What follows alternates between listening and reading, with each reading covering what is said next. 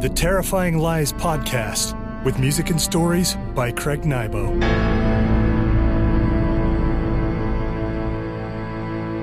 Greetings, friends, and welcome to the Terrifying Lies podcast, where reality and the paranormal shake hands.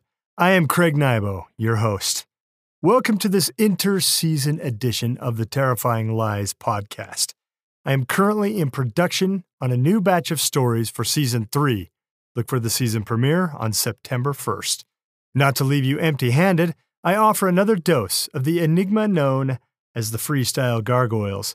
If you haven't heard of these experiments, here's how it works. Some of my best friends and most accomplished musicians assemble in a haunted building. We invite several authors into the jam. Each author comes with a short story to perform live in front of a small studio audience. As the authors perform, the band plays a completely improvised soundtrack behind the stories. The results? Sometimes nothing more than chaos and noise. Sometimes something brilliant. For today's episode, I offer two authors, Eric Winsenson, the first gargoyle to fly in specifically for this event. Eric hails from Tempe, Arizona. He became so enraptured with the experiment that he reached out to reserve a spot on the next gargoyle performance here in Kaysville, Utah. Second, I give you veteran gargoyle, brilliant author, and good friend David West, who also writes under the pen name James Alderdice. Check out his novels. With no more delay, let's jump into it. I give you Eric Winsenson and the Freestyle Gargoyles.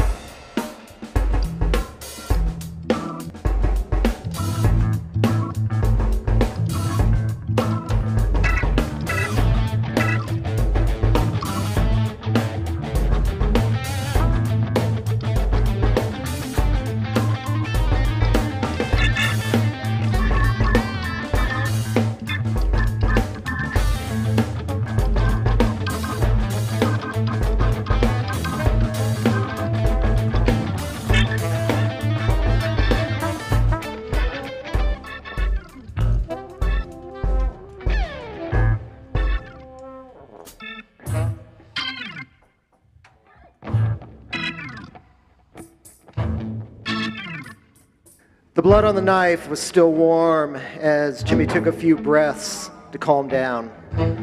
The old lady lay on the chair, silent, eyes blank. Jimmy had never gone this far before, and his mind raced as he contemplated his next move. The house did not have alarms. It was isolated, with an overgrown garden leading to the driveway in the front, and acres of old growth toward the back.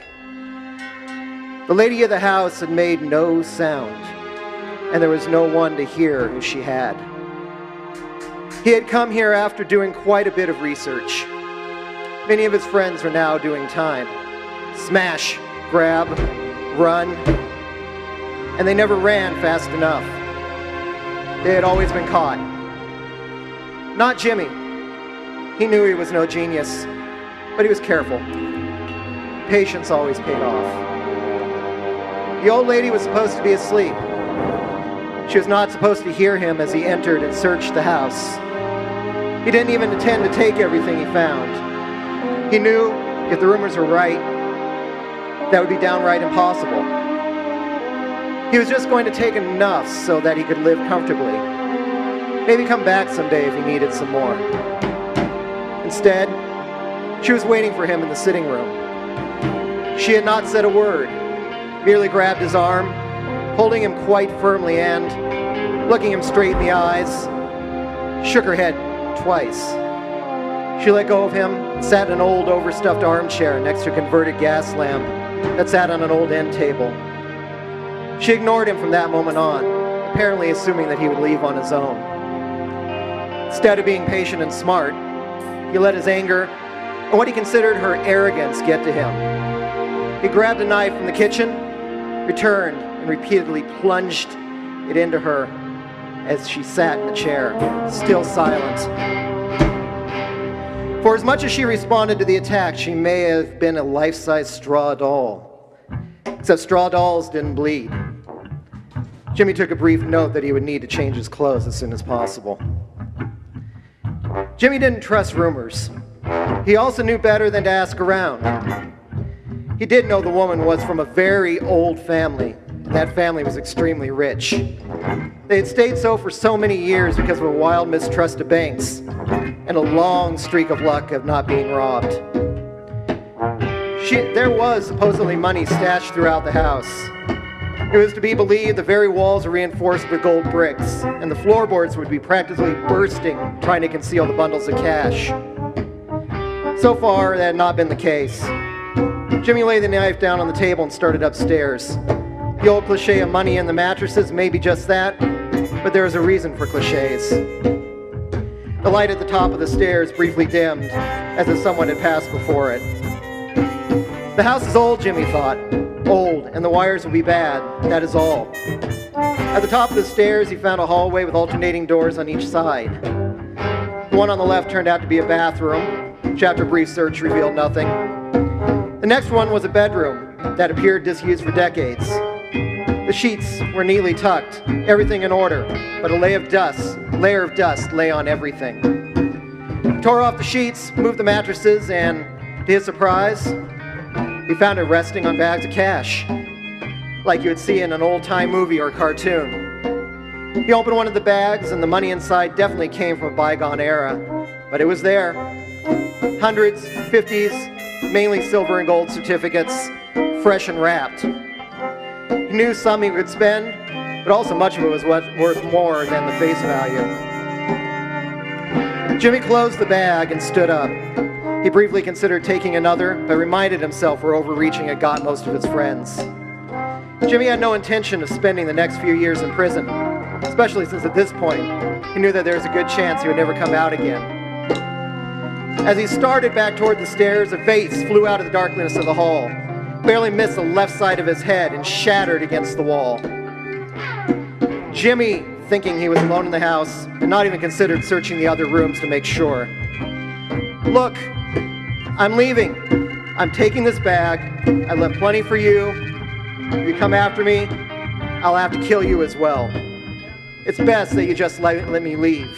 Another vase flew out of the darkness, this time to his right, again crashing against the wall. No mood to stand there and talk, he made a familiar gesture to whatever lurked at the end of the hall and began to descend. Halfway down, a copper teapot caught him on the back of the neck, knocking him off balance and sending him stumbling down the rest of the way. He landed hard on his knees. The bag of old notes went flying, hitting the floor and scattering bundles of cash before the feet of what had been the owner of the house. Jimmy groaned, examined himself, and determined he could stand. No further items came down the stairs, but he limped over to grab the knife from the end table anyway. "I'm armed," he said to whatever appeared to be growing in the shadows at the top. It was as if all the lights were dimming. He held the knife in one hand, picked up the bag, and began stuffing the bundles back in it. "I am leaving, and there's nothing you can do to stop that." Red and blue lights flashed through the large sitting room window. "So you called the police. I'm still leaving, I'm still taking this cash. Tell the cops good luck in trying to find me." The woods out back may have been thick, but he knew where they ended. It was the parking lot of a large outdoor mall with several stores, where his vehicle waited. He had a compass and had planned for a straight southwesterly march from the house to the parking lot. He went out into a screened-in porch and left quietly through the screen door. There was no clearing behind the house, between the house and the woods, just a thin strip of glass. The moon was almost full, but that did not make any difference. The light seemed to vanish as soon as he entered, except for a few streamers that managed to work their way through the foliage. He had brought a flashlight, but this close to the house, he thought it might bring too much attention. Jimmy also suddenly realized that he still had the knife. It slipped into the space between his belt and his jeans. It might come in handy. The woods were engulfed in an utter silence, and the very air around him pressed inward as if it were the fingers of a soft, giant hand. Even his footfalls seemed to be absorbed, swallowed hungrily by the forest. Above the silence, he began to hear wings. Not the wings of birds or bats, huge wings, the flaps sounding like wind in the sails of a large boat. The woods, already barely penetrated by faint rays of moonlight, became darker as the sound of the giant wings passed over him. As close as they came, he knew he should feel some movement in the air, but its firm, steady grip remained upon him. A wet, slithering thud came from his left. The sound of a large, wet hand smacking the bark of a tree, followed by claws digging through the wood. Snorts, snuffles, the sound of heavy steps, and the occasional guttural moan erupted from throats that were neither human nor animal. He thought occasionally he could glimpse eyes, scales, things skittering away, but not far enough away, just far enough to watch him without being seen. Jimmy continued on, breathing harder, but refusing to run. He felt like he had been walking longer than a half an hour. He was still reluctant to use his flashlight. The darkness began to dissipate, and the gibbous moon shone through with an almost blinding force. He thought at first he had reached the lot, the light being so bright, but as his eyes adjusted, he saw yet another field of trees, not thick and tangled like the rest of the woods, but scattered. The air remained still, but the trees themselves began to move. Faces, arms, legs made themselves manifest, all ending in roots that held them in place. Faces stared at Jimmy as he entered the clearing, fixing him in a mixture of hope, fear, anger, and hatred. He knew now that it was truly time to run. The details became even clearer as he ran by. Soldiers in blue uniforms, gray uniforms, olive green, people wearing fashions decades removed, while others seemed more modern. Their hands reached out, imploring, begging, snatching at him. The entire clearing was filled with whispers, not like the wind through the leaves in summer, but crackling, like walking on the dead leaves of autumn. He caught snatches of words, some desperate, some foul, many crying for forgiveness and release. Jimmy suddenly felt himself grabbed around the ankle by an invisible hand. The jolt almost sending him sprawling, except that the other leg was grabbed in a similar manner. The bag of cash that he held fell, once again scattering its contents. The knife fell out of his belt, flying forward and embedding itself in his foot. His howl of pain was briefly brought silence to the clearing. The whispers started up once again, many of them sounding like laughter. Jimmy attempted to retrieve the knife and cut himself loose from whatever had entangled his legs, but his arm froze in place, leaving him half stooped with his other arm up in an attempt to balance himself. That arm also froze. He looked around. Two lovers lay entwined a few feet away, staring into each other's eyes and speaking to each other in dry, croaking voices. Where the body should have been was misshapen stump. He turned his head away, staring into the face of an old man whose eyes burned with malevolence and hatred. He could see a faded, stained shirt, but below was bark, and below that, roots. The man did not struggle, did not speak, only stared into his eyes with malevolent glee. Jimmy tried to turn away, but found his neck frozen like the rest of his body. His skin turned gray. His arms became branches. His fingers became gnarled twigs that seemed to reach futilely towards the sky. The moon had long disappeared, and the first rays of dawn broke through. Jimmy, his head frozen in place, saw the old man smile and wink before the face disappeared. Ultimately, all sight drained from him and the world. Despite the coming day, became darkness. The old woman had always liked her afternoon walks.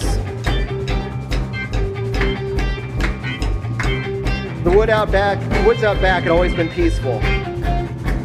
Today a September breeze, still heady with summer, but carrying the kiss of fall, sighed among the trees in the clearing. She could hear the cars in the mall nearby and wondered at how much had changed since she was a little girl. At the foot of a tree, she found an old bank bag with some of the cash scattered around. The tree had a rusty knife stuck in one root. I wondered where that had got to, she said, as she gathered up the cash and put it in the bag. I have no idea how you got out here. I'm sure I'd lose my head if it wasn't attached. She looked down. The knife, after a couple of tugs, came free from the root. There you go, she said. All better now.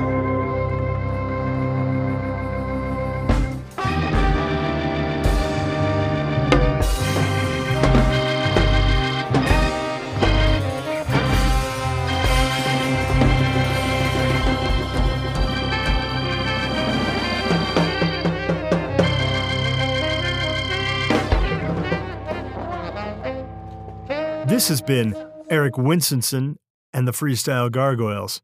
The Terrifying Lies podcast will return after this short commercial break. Welcome back to the Terrifying Lies podcast. I now give you David West and the Freestyle Gargoyles.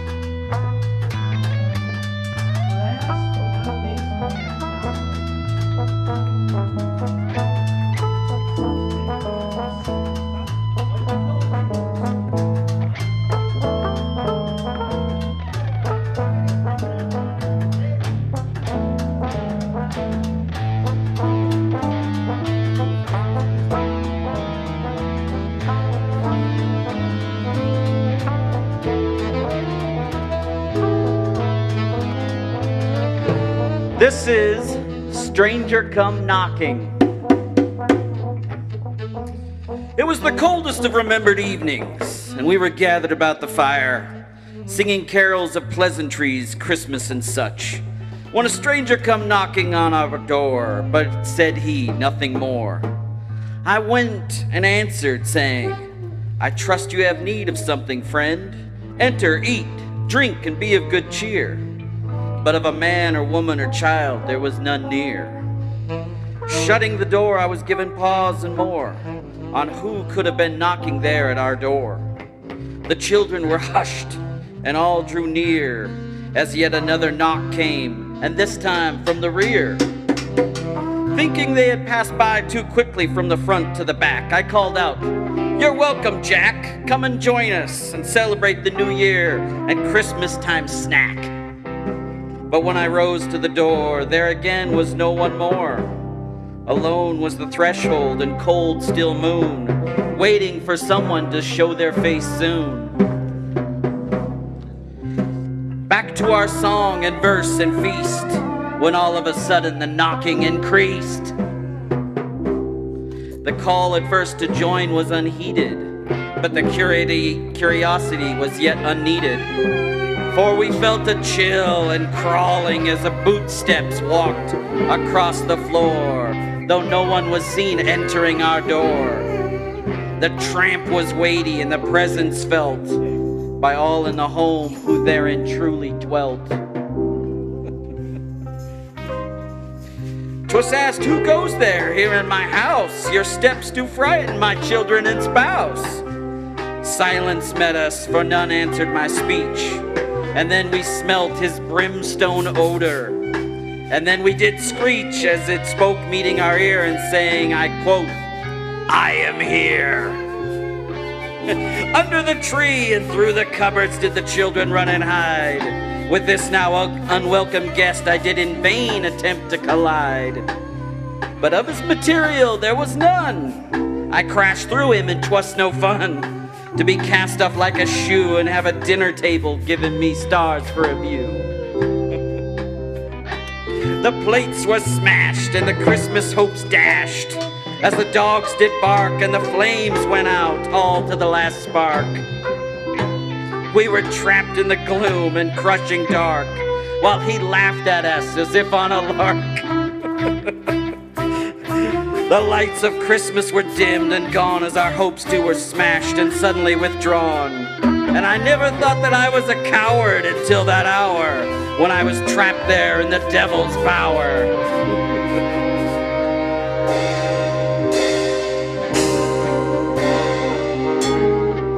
And then as all faith was lost and to the point of exhaust, did my little baby girl open her mouth and let loose all we had taught her in a world. She said her prayer loud and true, that we might come safely through. And to the devil she said to leave and go, that we might never have to know him again, as above and so below. The devil did heed the spawn of my seed as she called on the angels of heaven, and Jesus to save us from he who had so cruelly seized us. Like a hurricane he did depart, and never did it swell so strong in my heart for that brave little girl with her gospel art. She showed us the way, brave and true, to utterly convey just what to do. So if a stranger come knocking, and he will, careful who you invite without first talking. Know their light, or you could be in for quite a terrible late Christmas fright.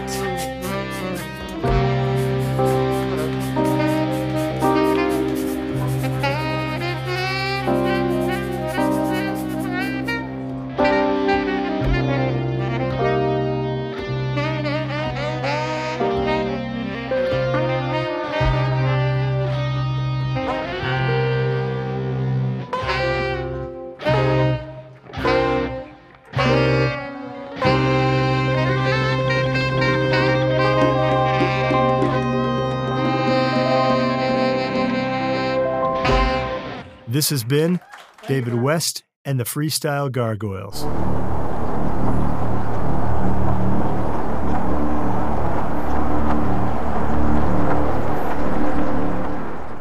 The Freestyle Gargoyles is a growing community. We consider any author or musician who has ever participated to be a gargoyle for life. We have not done a session for a few years, but I have to say I just noticed that Friday the 13th falls in October this year. I'm going to try to put something together for that fateful night. That means I will be looking for authors who want to join the Gargoyles. If you have any interest, let me know by sending a sample of your work, not the work you will perform on the livecast, and I will put it before the group. You can contact me at craiglnibo@gmail.com. Thanks for listening. And hang in there because Season 3 is rapidly approaching. Look for the season premiere to drop on September 1st. Until next time, sweet dreams. Or should I say, sweet nightmares. This has been the Terrifying Lies Podcast. Please, come again. You're welcome here.